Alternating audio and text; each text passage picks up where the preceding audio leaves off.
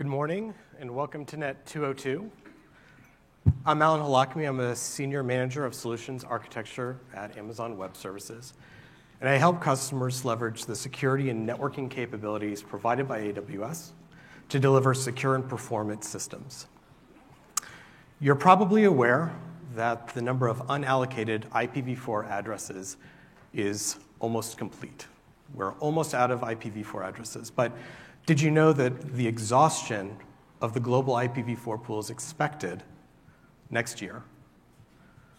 Did you know that IPv6 is growing at an exponential rate on the internet? In this session, I'm going to give you the basics about IPv6, and I'm going to show you how easy it is to leverage IPv6 on AWS.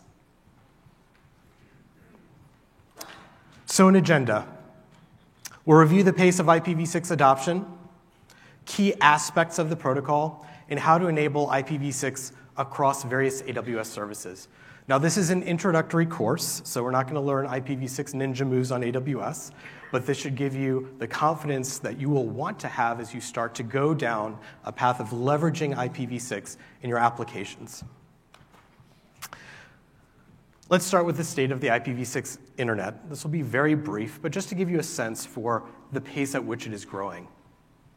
So the data here we showed last year as well. I took this data at the end of October. Global IPv6 usage as seen from major websites was about 20%. I checked this morning, it's 22%. We expect to end the year just shy of 25%. At this time last year, the global usage was about 13%. We're seeing a lot of the movement coming from Europe and from parts of Asia. And it turns out that mobile and IoT are driving a lot of this demand. So here are the hotspots of usage, the top 5, if you will, by volume. And there's some dramatic movement in this list just from last year. So at this time last year, T-Mobile was showing 72% of their infrastructure using IPv6. Now they're up 17% to 89%. Another big mover was AT&T. Last year we saw that at 58%. 14% increase to 72%. So there's a lot of movement now, year over year, almost doubling in terms of IPv6 adoption. So now we'll talk about the protocol. Again, what I'd like you to come away from in this session is the basics and understanding of how it works at a kind of very fundamental level. We're not going to get into all the edge use cases and that type of thing, but hopefully this will give you the information that you need to feel comfortable using the protocol and having conversations about it. So I think most people know that IPv4 is a 32-bit address space. So that gives you about 4.3 billion addresses. I did you the courtesy of putting some binary up there. It's very exciting.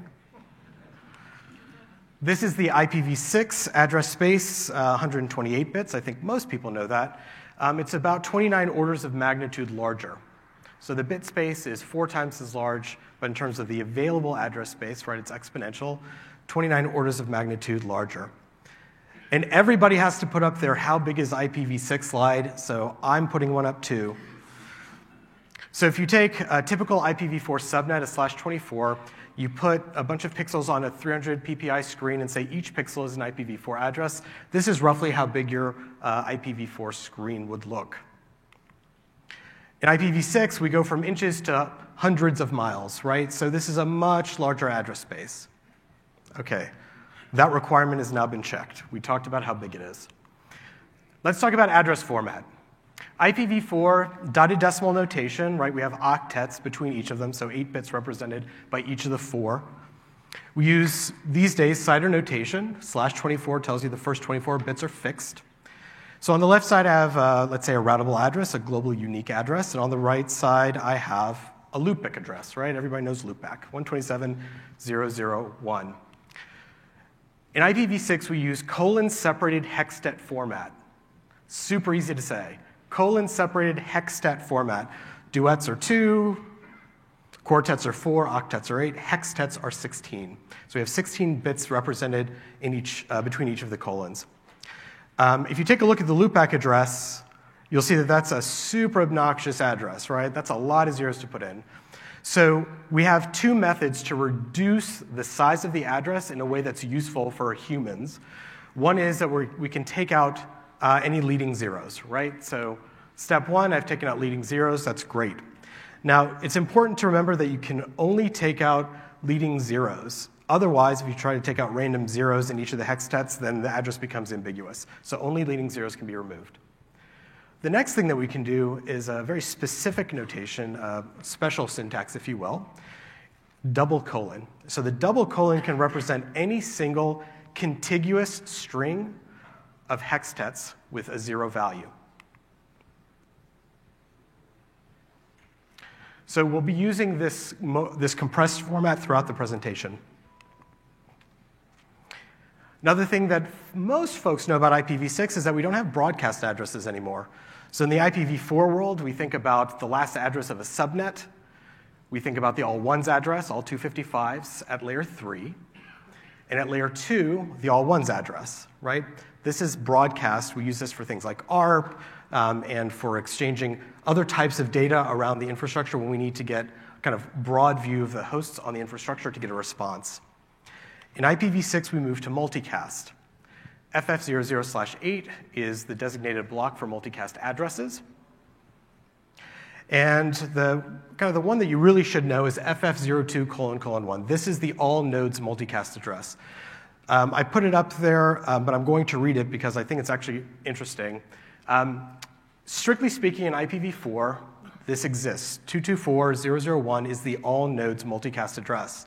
But in practicality and reality, it's not used in IPv4. Instead, when we want to talk to all nodes, we send it out on the broadcast.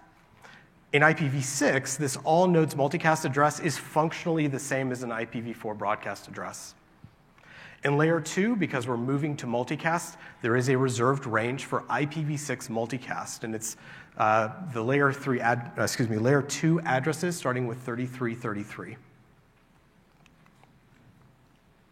IPv6 has a variety of unicast address types. Unicast addresses uniquely identify an interface of an IPv6 device, and they're used for one-to-one communication on the infrastructure. The first one that we'll cover is the unspecified address, the all zeros address. The unspecified address indicates the absence of an address. So why would that be useful? Well, the primary use case you'll probably see that for is something called duplicate address detection, or DAD. So let me give you the example. I have an infrastructure. Let's say this is a subnet.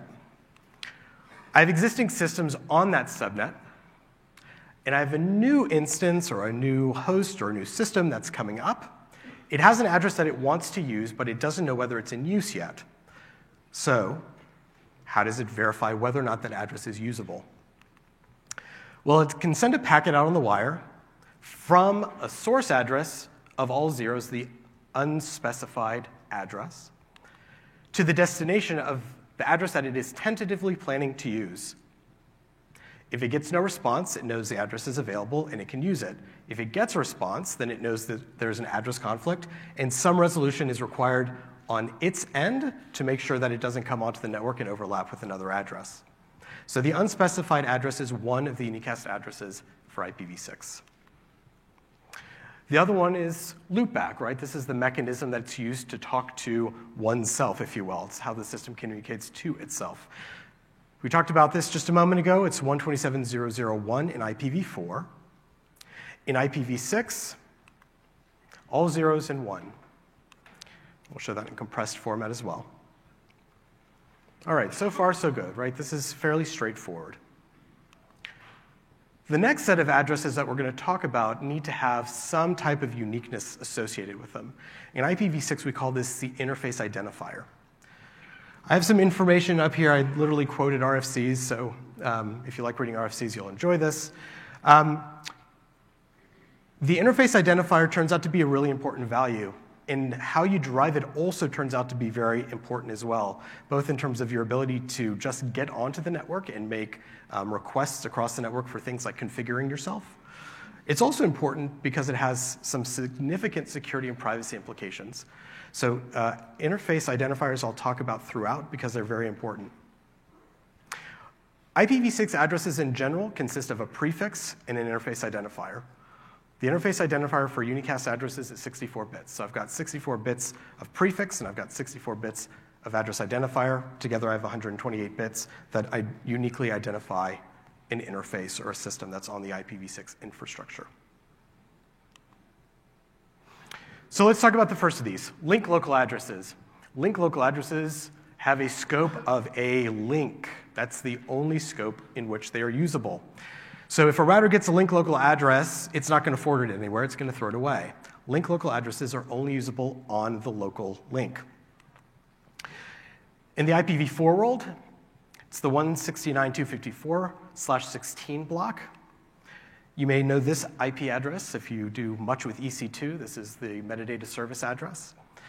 Interestingly, in IPv4, if you have this address on an interface, the RFCs say that when you get a routable address, RFC 19, right, a 10 dot or 192, or if you get a globally routable address, you should drop this, forget about it, and use the other address, right? So typically, the link local address is an ephemeral address. In IPv6, it's a required address.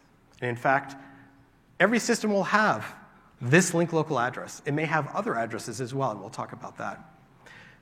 The block for link local is FE80/10. And this is what a typical link local address will look like in IPv6. And I'll explain in a moment how I came to that address. So typical prefix is FE80/64. So although FE80/10 is the reserved block, there are obviously bits there that you could play with.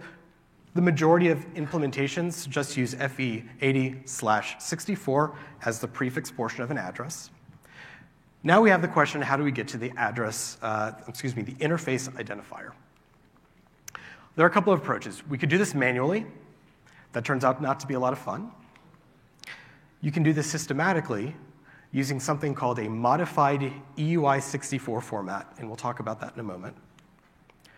You could also have this derived randomly.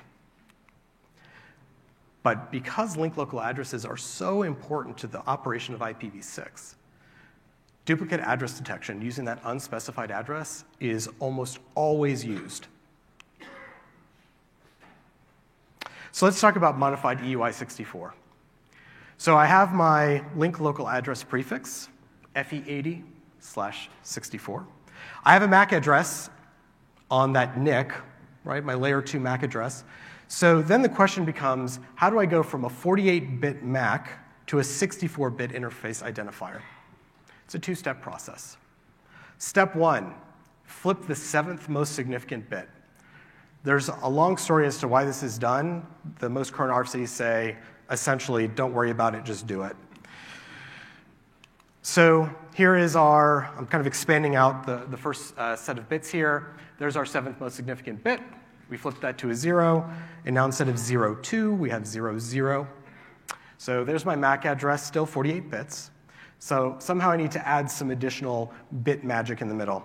So what I'll do is I'll insert FFFE into the MAC address between the first 24 bits, which is the organizational unique identifier, and the last 24 bits, which is the device identifier. And now, with a little bit of bit stuffing, I have 64 bits as an interface identifier.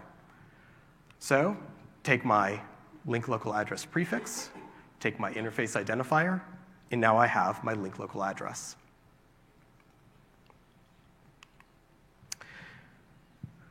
The next type of unicast address is a unique local address. I will hold my opinion on it, but it will be very clear just by the fact I'm saying I'm going to hold my opinion on it. In the IPv4 world, the way to think about this is RFC 1918, right? You're familiar with 10 dots, you're familiar with 192.168. The unique local address, the ULA, is conceptually similar, but it has a couple of differences that are material. One is that ULAs are designed to be globally unique, right? So today, I'm sure everybody's experienced the 10 dot overlap problem, double net, and all kinds of horrible things. The unique local address, which is also sometimes called the local IPv6 address, is designed to be globally unique, at least with a high degree of probability. It's in the FC00 /7 block. As a practical matter, it's FD00/8. The first bit currently is being reserved. This is what those addresses look like. The RFC that defines ULA describes a mechanism for calculating a pseudo-random value for what they call a global ID that you put into the part of the prefix. So there are 40 bits for this global ID. So the likelihood that you're going to have two organizations that connect to each other that use ULA and have an overlap is very slim. Keep in mind that 40 bits is 8 bits longer than the current bit allocation for IPv4, right? So a high degree of likelihood that there will not be overlap. So I'm not going to talk about how IP addresses are allocated for ULA. I'm not a fan. All right, global unicast addresses. This is how people talk to one another over the IPv6 internet.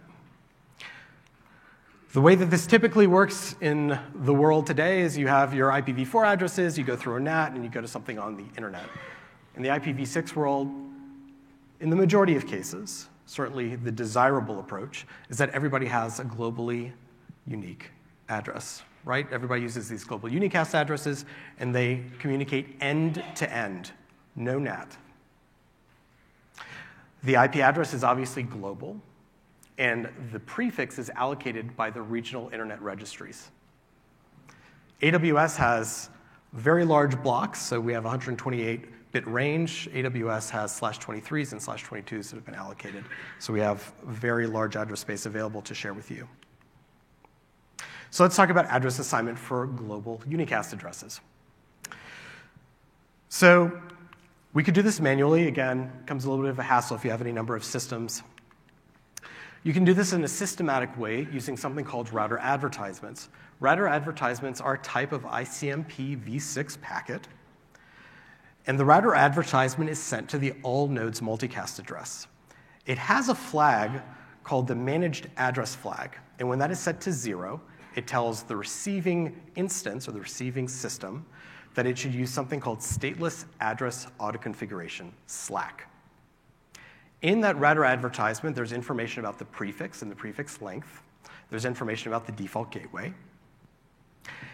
And then the instance can use a mechanism, it might be modified EUI64, to calculate its interface identifier, add that to the prefix, and it has established its IP address, its global unicast address. Now, modify EUI64 is possible, and in fact, it was a popular way to address global unicast addresses, but it's fallen out of favor for a number of reasons that having to do with security and privacy. So imagine for a moment that you had an address that you were using on the internet that never changed. Moreover, because it was a modified EUI64, it told some semantic information about you, like what kind of interface you're using. Is this a Cisco device that you're using this on? Is it a Juniper? Is it a Dell computer, right? That MAC address has some material in it that's actually quite useful. So for reasons that have to do with traffic correlation and location tracking and device-specific vulnerability targeting, it's fallen out of favor as the mechanism for configuring global unicast addresses. I've listed 2 RFCs if you're curious about the current recommended mode of addressing or the security and privacy implications of using something like modified EUI64 for global unicast addresses. Those 2 RFCs will give you a lot of data. Now, if that router advertisement has that managed flag set to 1, then you're going to use DHCP. DHCP v6 I will not get into detail on here, but I will tell you that it is materially different from DHCP in v4. Has the same generic outcome, but the implementation is materially different. And of course, you could also go for random address assignment. And duplicate address detection is typically used, again, to make sure you're not stepping on a neighbor. All right, so we've talked about address assignments. Now, how do 2 nodes talk to one another, right? In v4, we know this, right? It's an IPv4 ARP. I check my local ARP cache. I send out an ARP request on the wire. Hey, this is my source L2 address. I send it out to the broadcast. I'm looking for 10.0.0.2. 10.0.0.2 replies. Here's my source address. 10.0.0.1, you can now reach me, right? Here's where to find me at layer 2.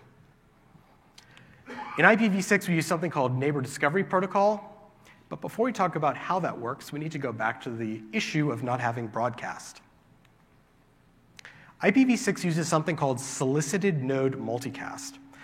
The point of solicited node multicast is to say, if I am, for example, trying to find out the L2 address, the layer 2 address, for an interface on the wire, why should I have everybody on the wire have to hear that announcement? How about instead, I target that announcement to specific interfaces that are likely to have the IPv6 address at layer 3 that I'm looking for. So we use something called solicited node multicast address, and you'll see in a moment how that works. So solicited node multicast address has a prefix, FF02:1 FF/104. If I have an IPv6 node address that I'm trying to find, let's say, using Neighbor Discovery, I'm going to send to that node's solicited node multicast address. How do I derive that? Step 1, take the least significant 24 bits of the node address and add it to the solicited node multicast prefix. That is the solicited node multicast address for that IPv6 node. That also means that any other IPv6 node that ends in 00EC22 has the same solicited node multicast address. But that's still not the entire infrastructure. In fact, even in infrastructures that are pretty large, this is likely only to have 1 or 2 subscribers. At layer 2, what happens? Well, we said earlier that we have this 3333 prefix for multicast in IPv6. And I can use that for solicited node multicast at layer 2. So now I'm going to take the least significant 32 bits of that layer 3 solicited node multicast address, put it on the Ethernet prefix, and that is my layer 2 address. So this node subscribes to this layer 3 solicited node multicast address, and at layer 2, Ethernet will send it out to this address. All right, so putting it together, check your local neighbor cache. Send the neighbor solicitation, right? Where are you? Layer 2 source is EC21. The destination is the layer 2 solicited node multicast address.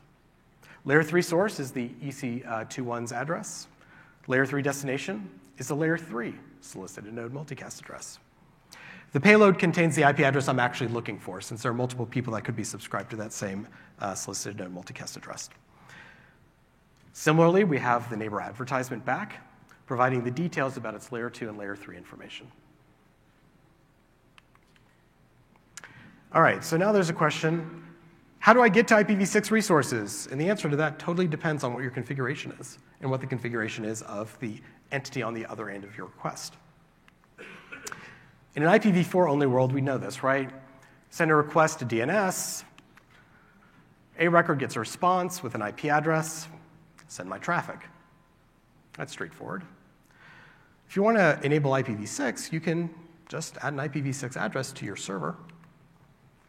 This is a dual stack configuration. So here's my IPv4 address, my global unicast address for IPv6.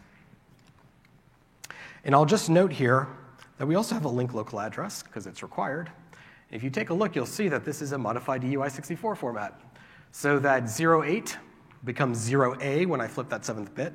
And you can see between the 27 and the ED, I added FFFE, right? So there's my link local address. So now I have a dual stack configuration.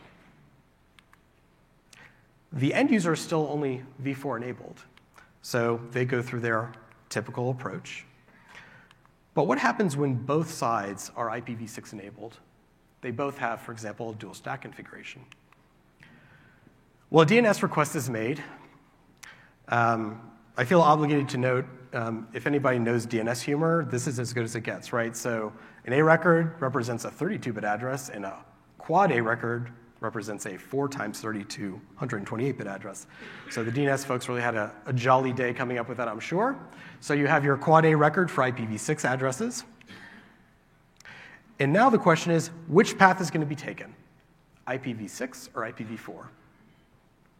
The answer is, totally depends on the requester. They get the say. The reality is, these days, the typical default choice will be IPv6 to IPv6 when it's available. If you want more information, you should read RFC 3484, which goes into gruesome detail about recommended address selection processes. It's fantastic reading. Some other notable differences. So end-to-end, IPv6 is really about end-to-end connectivity using global unicast addresses. It's a big deal. It's part of the reason I'm not such a fan of ULA. So why do we have NAT? We have NAT because we ran out of IPv4 addresses. We were trying to conserve them, but it has a lot of cons, right? Address overlap conflicts, split horizon DNS, all kinds of trickery that we've done with applications. Think about like NAT traversal for IPsec, right? We've done all kinds of like unnatural things with protocols to work around NAT. So some things that you should know: just because you have a global unicast address does not mean that you've lost security. And it does not mean that you've lost your ability to protect your instances. Public address does not mean it is reachable. And in fact, we have several customers. I cover public sector customers. We have several public sector customers that have /8s in the IPv4 world, and they use them internally. They're not available on the internet, right? So public address doesn't mean it's necessarily reachable. Another important note, PathMTU discovery is essentially required, so intermediary nodes are not allowed to fragment packets. The maximum payload of a single packet is way bigger. So we moved to about 4 gig for a maximum payload of an IPv6 packet. Much, much bigger. The way that we do that is using an extension header for jumbograms. So there is a main IPv6 header, and then you can chain on these extension headers to communicate hop-by-hop information or things, as I mentioned, like jumbograms. All right. So we've talked so far about the protocol.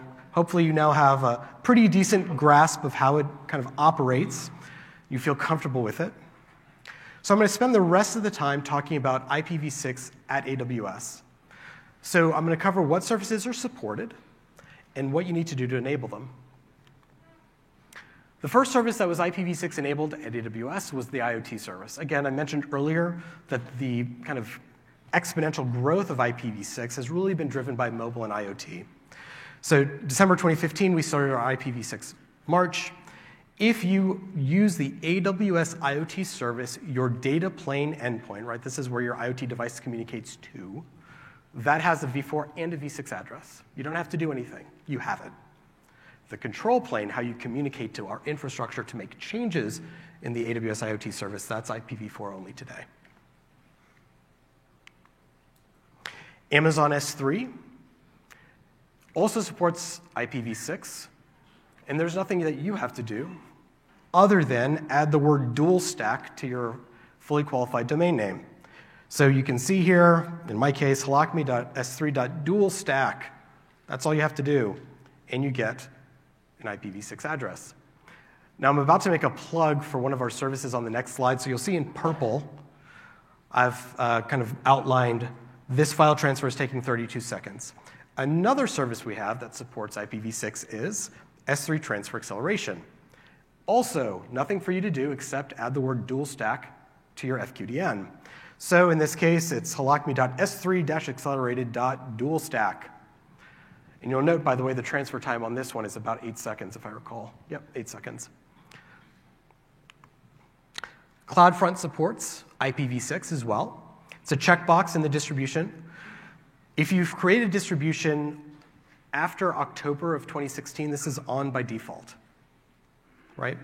So a couple of things to know about CloudFront and IPv6. First, if you're using URLs or signed cookies to restrict access to your content, and if you're using a custom policy that includes IP address as a parameter for restricting access, read our documentation before you enable IPv6. There are considerations that I'm not going to cover here that you should be aware of. But otherwise, it's a checkbox. There's a DNS resolution, no issues. This is, I'm actually using CloudFront here to connect to a web server that I've launched in EC2. EC2 is an origin for this CloudFront distribution. And all it's doing is providing back the client address and the exported for. So you can see I have an exported for address of, that's an IPv6 address. CloudFront uses IPv4 when it communicates to an origin. So your users can access CloudFront over IPv6. CloudFront will communicate to the origin over IPv4, which makes for a great transition story. We'll talk about how that's happened even at AWS in the recent weeks. API Gateway. API Gateway is now IPv6 enabled. A few weeks ago, API Gateway announced the ability to create what they call a regional endpoint. Before, API Gateway was only available through CloudFront, and they controlled the distribution. Now, if you create a regional endpoint, you can put your own custom CloudFront distribution in front of that origin, and you can enable IPv6. So it's now possible for you to use API Gateway with IPv6, creating a custom origin. AWS WAF supports IPv6. It has since launch. I've created a blacklist here, just to block an IP address. It's the one that I was using as I was putting the slides together. And as you would expect, it sees that IPv6 address, and the request is denied. So WAF supports IPv6 as well. Route 53 has supported Quad A records, if you will, the returning of an IPv4 address for quite some time. But until about a year ago, Route 53 did not support queries over IPv6. So for about a year now, Route 53 has supported the ability to respond to queries over IPv6, and you can see a resolution there. And then last year at re:Invent, we announced IPv6 for VPC. So I'm going to take a little bit to talk about what this is, how we've implemented, and some of the decisions we made and why. So we have a couple of tenets that we used when we started to work through how are we going to enable VPC. It's a very core technology for most of our customers. How are we going to IPv6 enable VPC? So the tenets are essentially deliver end-to-end connectivity, make it simple and secure. And so I want to call your attention to the last bullet here. Minimize assumptions about customer intent. This turns out to be really important from a security perspective. I mentioned to you earlier that generally, if IPv6 is available on both ends of a connection, it will be preferred. Because VPC is a dual stack infrastructure, you can imagine suddenly communications occurring in your infrastructure that you didn't anticipate because now two nodes have IPv6 addresses. So minimizing assumptions about customer intent was really important to the design. So a couple of decisions. First was, how are we going to deal with addresses? ULA, you know I'm a big fan. No, we don't support it. So we don't support network prefix translation. We don't support network address translation. It fails the end-to-end connectivity promise of IPv6. I mentioned earlier that privacy and security are not the same thing. But customers are really concerned about, I have a public IPv6 address, who can get to my node? While it's possible to protect your infrastructure with security groups, we introduced a concept called an egress-only internet gateway, and I'll talk about that in a bit. Global unicast address, whose address? Well, it's our address. When you associate an IPv6 address to your VPC, we give you a fixed /56 IPv6 block. As you create subnets, those subnets are of a fixed /64 size. Given the first part of the presentation, it should be clear why. That's your prefix, and the interface identifier for your instances fills in the last 64 bits. Now, there are privacy extensions that are used in IPv6, also called temporary addresses, so that folks that are using the IPv6 internet, to avoid some of these concerns that I described earlier about being tracked and so on, they'll have a stable IPv6 address which can be used for incoming traffic, but they have a temporary or ephemeral IPv6 address that's used for traffic originating out, right? So you can imagine going to a website, and then every so often the address that you're using to connect to these websites is changing. But you have a stable address for things that are coming towards you. Let's say you're a server. Because the primary use case in VPC is customers that have instances where they want folks to come and consume, we don't support privacy addresses or temporary addresses because the use case really isn't quite material on AWS. If you have a use case that would benefit from it, I would love to hear about that afterwards. So addresses, global unicast, and obviously link local. Now there's a question about how we deal with assignment. I mentioned to you some of the considerations with the assignment. Well, you can do manual address configuration in AWS for IPv6. It's not recommended. Certainly, if you're doing auto-scaling, it becomes a big problem. We also investigated whether we should use stateless address auto-configuration, SLAC. But it turns out that that actually doesn't work well in in VPC in the way that we think about delivering cloud services, right? We're API-driven. SLAC is host or instance-driven. So in order for us to maintain control of what instances do so that we can deliver packets, we use DHCP v6. As an interesting side note, because AWS VPCs are always keeping track of the entire topology, it's actually a stateless DHCP implementation on our end, which is to say when a DHCP request is made, we don't actually have a DHCP server with a bunch of state on it. We look at the topology database and we return the information based on the state of the topology in the API calls that you've made. Security. This is a big one. IPv6, is it on by default? No. It's not on by default. We want to minimize our assumptions about customer intent. But even though we don't turn it on by default, your operating systems on EC2 are likely to launch dual stack these days, and they'll have a link local address on them.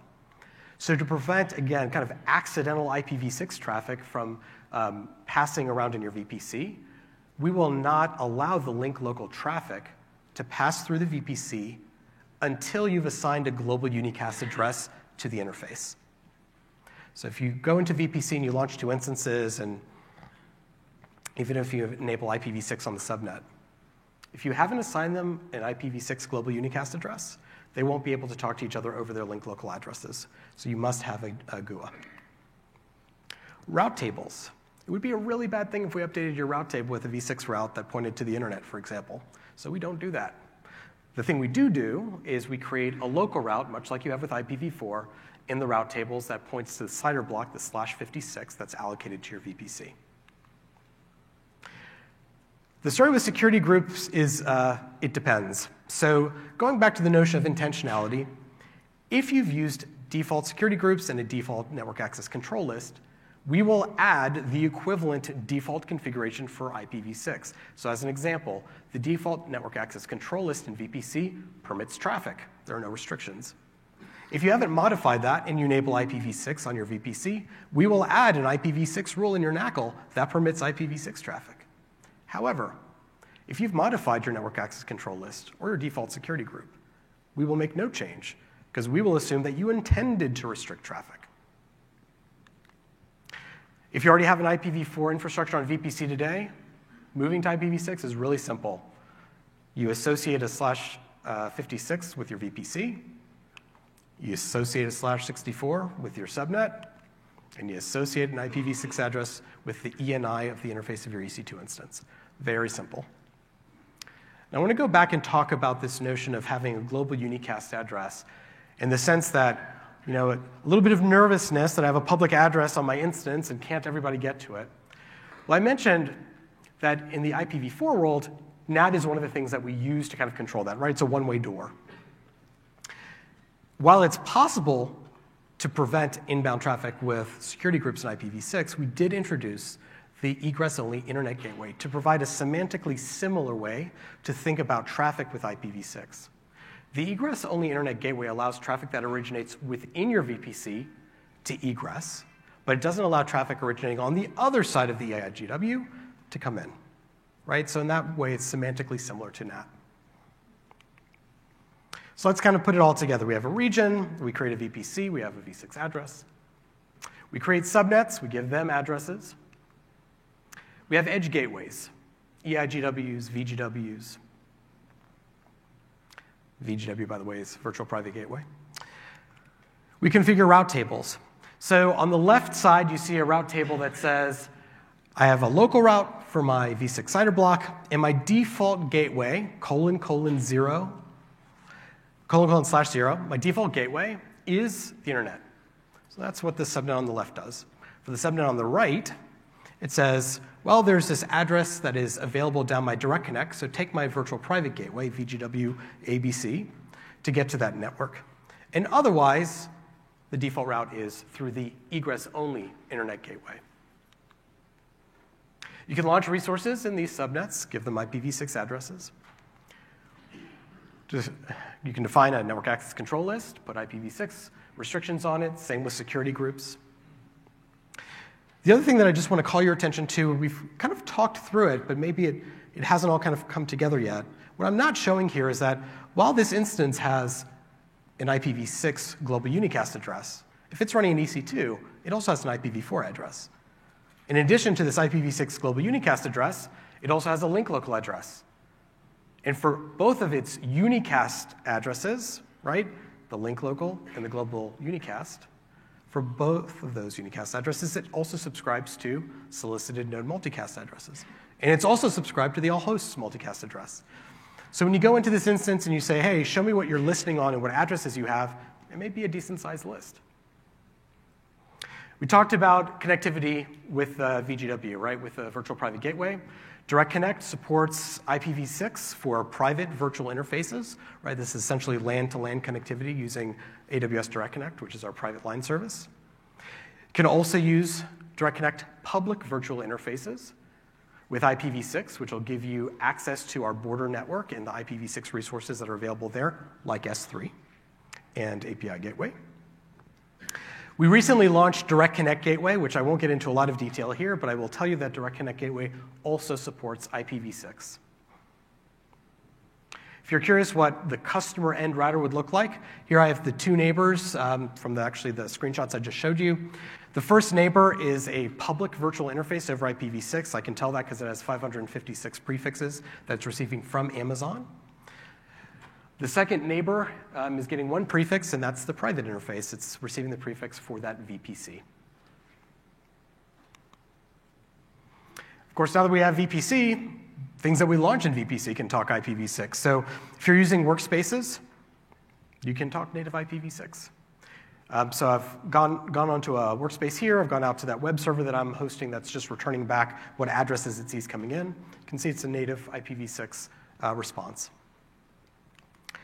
AppStream 2.0, same story. Native v6 capable. We also support IPv6 on Application Load Balancer. So the Application Load Balancer, at the time that you create it, you have an option, if you're creating an internet ALB, you have an option to create a v4 or a dual stack ALB. If you create dual stack, you get an IPv6 address. Much like CloudFront, the Application Load Balancer will answer IPv6 addresses, but it passes them back as IPv4, which makes it great for transition. So you can communicate directly with an ALB. Here I've shown you just from a workstation going to that load balancer that's sitting in front of the web server I mentioned earlier. You see I get an X forwarded for, right? It's not a native connection all the way back to the EC2 instance. The client address, which I've grayed out, is the ENI interface ID, the ENI IPv4 address of the ALB in my VPC. And you can also have CloudFront in front of your ALB, right? Your ALB is an origin in CloudFront. And in that case, you get an interesting X forwarded for because CloudFront talks IPv6. That's my client address. But then ALB gets an X forwarded for that shows the IP address that CloudFront used to connect to the ALB. And the client address, again, is the ALB IP. So there's much more to come on the IPv6 front. We are not done by a long shot. But we rely on you, our customers, to help guide us where we should be prioritizing our work and what we should be delivering next.